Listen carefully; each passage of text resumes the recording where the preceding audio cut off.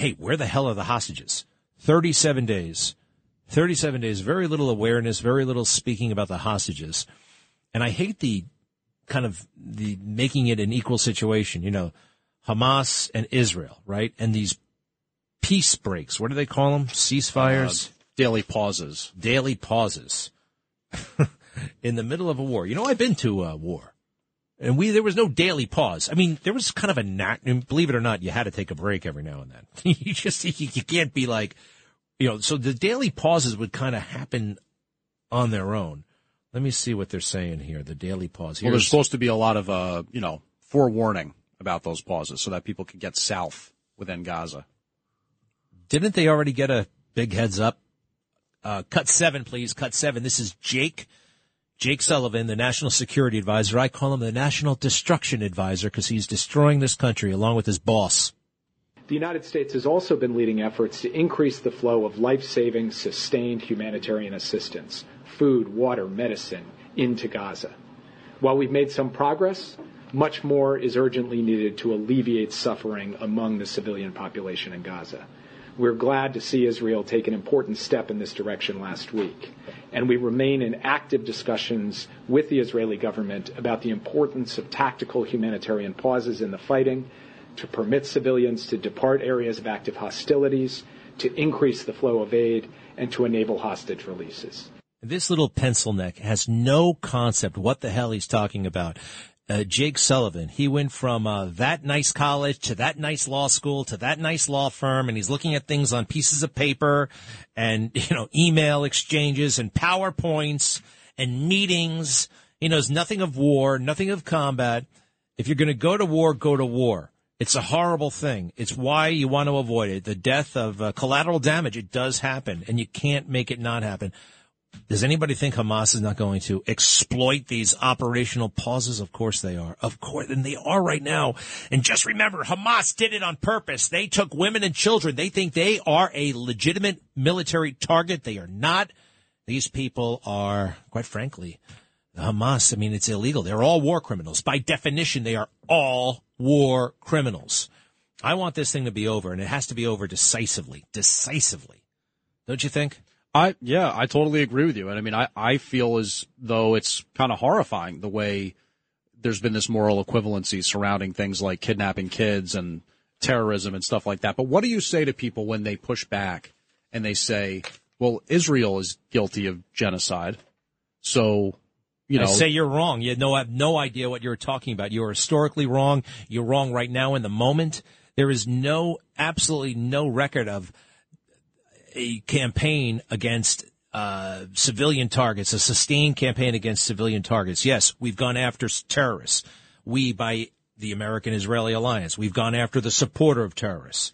And sometimes, that does include the house where the guy came from. Oh, he was making a bomb here while you were here? Okay, you can't live in this area anymore. I think that's kind of reasonable. And that's like how you said war is terrible. War is horrible. War is a bad, bad, bad thing. And, gosh, they've been the victims of genocide, but they keep surviving. The Jews, they're amazing. They are just amazing. The hard work, the talent, the survivability. I'm in awe of that people. What they have been through and what they continue to go through. And the rest of the world tries to walk all over them. They're messing with the wrong people. And I wish it were more clear cut on our side, because Joe Biden is sending all kinds of weirdo mixed signals. All right, I'm so frustrated. I want to move on from that. I got to tell you this though. Here's Donald Trump being totally reasonable, okay? And they're pretending that this is ugly stuff. It's not. Ready? Cut 27, please. He said all this to Telemundo the other day. Cut 27. You can't do that. You can't go after people. When you're president and you've done a good job and you're popular, you don't go after them so you can win an election.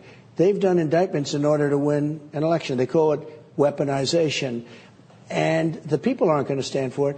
But, they have done something that allows the next party. If I happen to be president and I see somebody who's doing well and beating me very badly, I say, go down and indict them.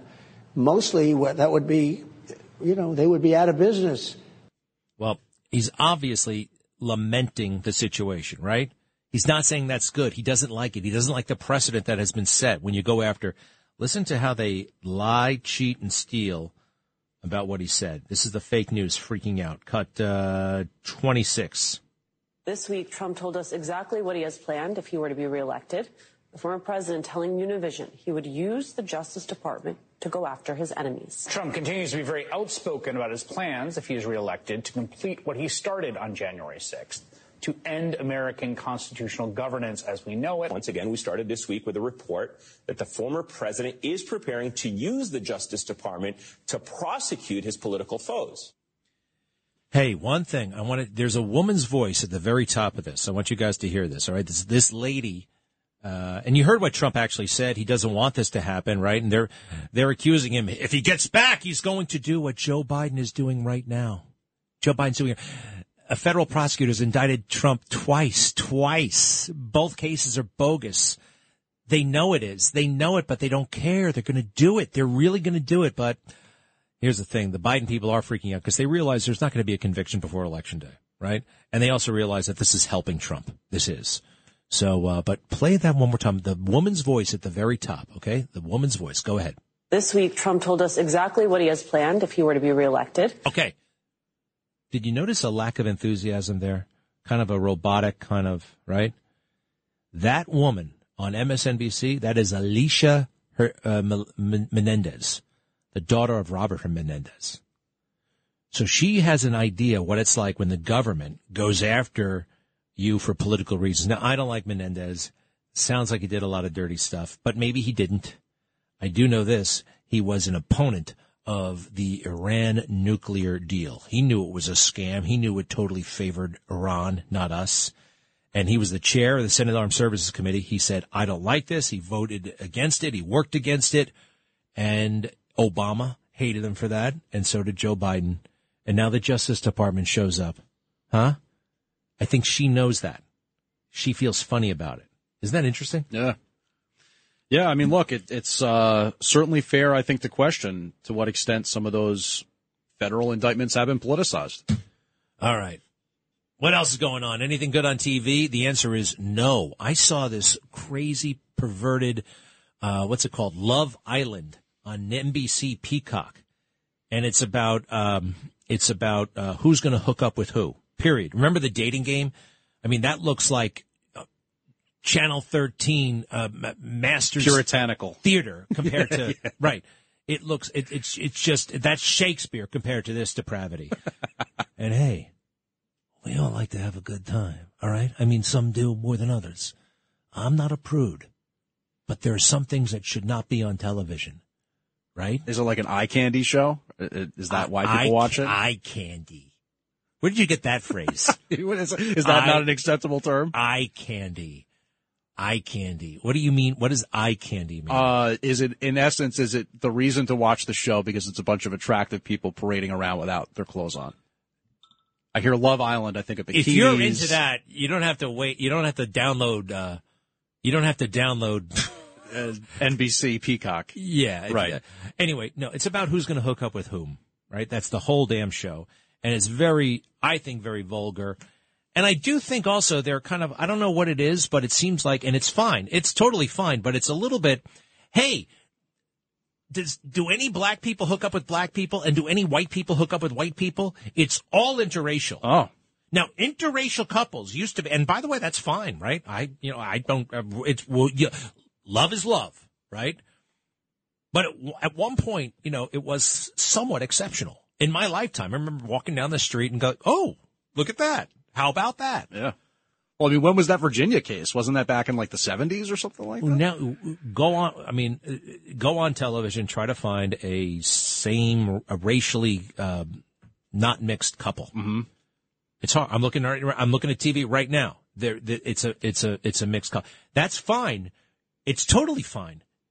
But to a certain point, because you're starting to make people who are in same-sex relationships feel lame and not cool, right? But aren't they just kind of checking the boxes? Like they've got, we get two different demographics in this commercial when we do an international relationship. I don't know. I see it as like, I don't know. Look, white men suddenly overnight lost interest in automobiles, deodorant, beer, lawn equipment, household cleaning agents. I mean, you name it. There's no, I don't know. White people seem to have no more applicability. Right? Yeah, well, I don't think guys really lost interest in those things. I think the powers maybe we that never be had are. it. Yeah. I mean, quite frankly, as I was saying that, I said, I don't like that stuff anyway. I mean, I'm just talking about, anyway, I don't know. There's something very strange going on culturally. I don't, and they want me to notice. They're almost daring me to notice, right?